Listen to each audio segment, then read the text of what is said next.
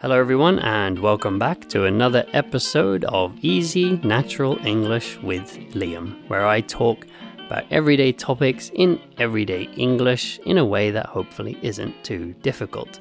And today I am continuing with part 2 of the previous episode that was about the doctors, about going to the doctor. And actually I didn't mention last time, but in English we tend to talk about the person that we are going to see. You might be thinking, yes, that's obvious. But the reason I'm saying that is because in Japanese, people tend to say, I'm going to the clinic or I'm going to the hospital. And in English, you can say that too. You can say, I'm going to a clinic, going to a hospital. That's perfectly correct English. But also in English, we often say, I'm going to the doctor, which is the person that we're talking about. Not the doctor's clinic. We say, I'm going to the doctor or I'm going to see a doctor.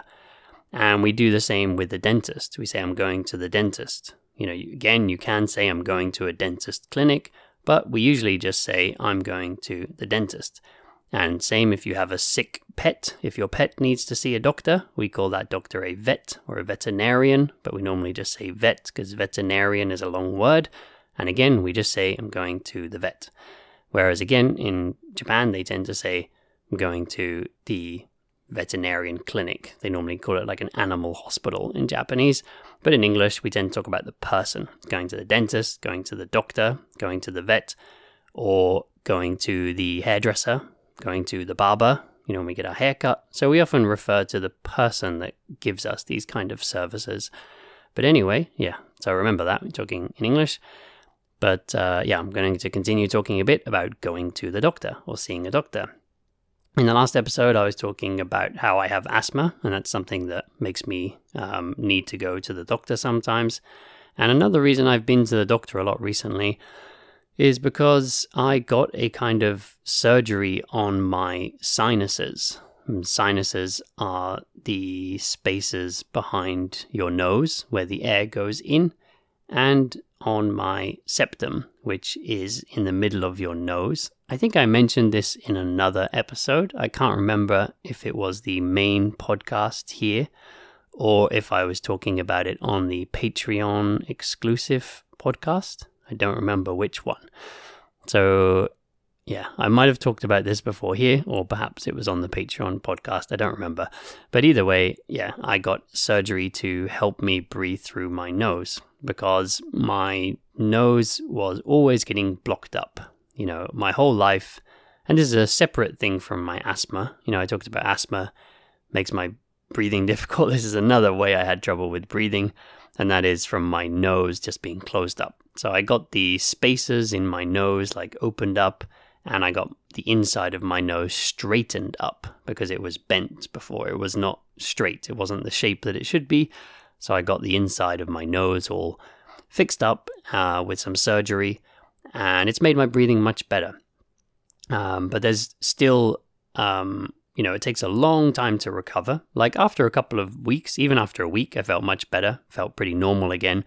But even after that, there's still, it can take a couple of months or more for it to be completely 100% better. And there's also still a lot of sort of stuff that I need to clear from inside my nose. That stuff is called mucus. The slang word is snot. It's not a very nice sounding word, but we say snot. If someone says you have some snot on your nose, that means you need to blow your nose, which means, use a tissue and push air out of your nose to get the stuff out of your nose. So snot or mucus. There's still a lot in my nose, so I have to still take some medicine to help with that. So I'm taking an antibiotic, which is to stop any infection, from bacteria. I'm taking anti-allergy medicine, which is to help not to have an allergic reaction, which is going to help my nose to calm down and to heal after the surgery. Because, if I'm healing from the surgery and I have an allergic reaction, then that won't help. Because actually, as I said before, I do have an allergy to dust and to dust mites. Dust mites are the little insects. They're not insects, they're arachnids, like spiders. Little dust mites that live in the dust. So dust and dust mites, I have an allergy to both of those. So I'm taking anti-allergen medicine at the moment. And I'm also taking another medicine that's helping to break up the mucus to make it thinner so I can pass it through my nose. And I'm washing my nose every day with something called a neti pot, which is like comes from India originally. And it's a little pot that you put salted water in, and clean salted water, and you wash your nose with it. And I've been doing that every day for a few months. I have used the neti pot in the past because I have always had problems with my nose, so I'm quite used to using one. But I've never used it so regularly for so long before. But yeah, my nose is getting better and better all the time. But that is something that I've had to go back to the doctor for a lot recently and get checks, and they put a camera up my nose and have a look how it's doing, and it's very uncomfortable to do that every time. Thankfully, recently I haven't needed to go back and do that, but especially after the surgery, I had to keep going back.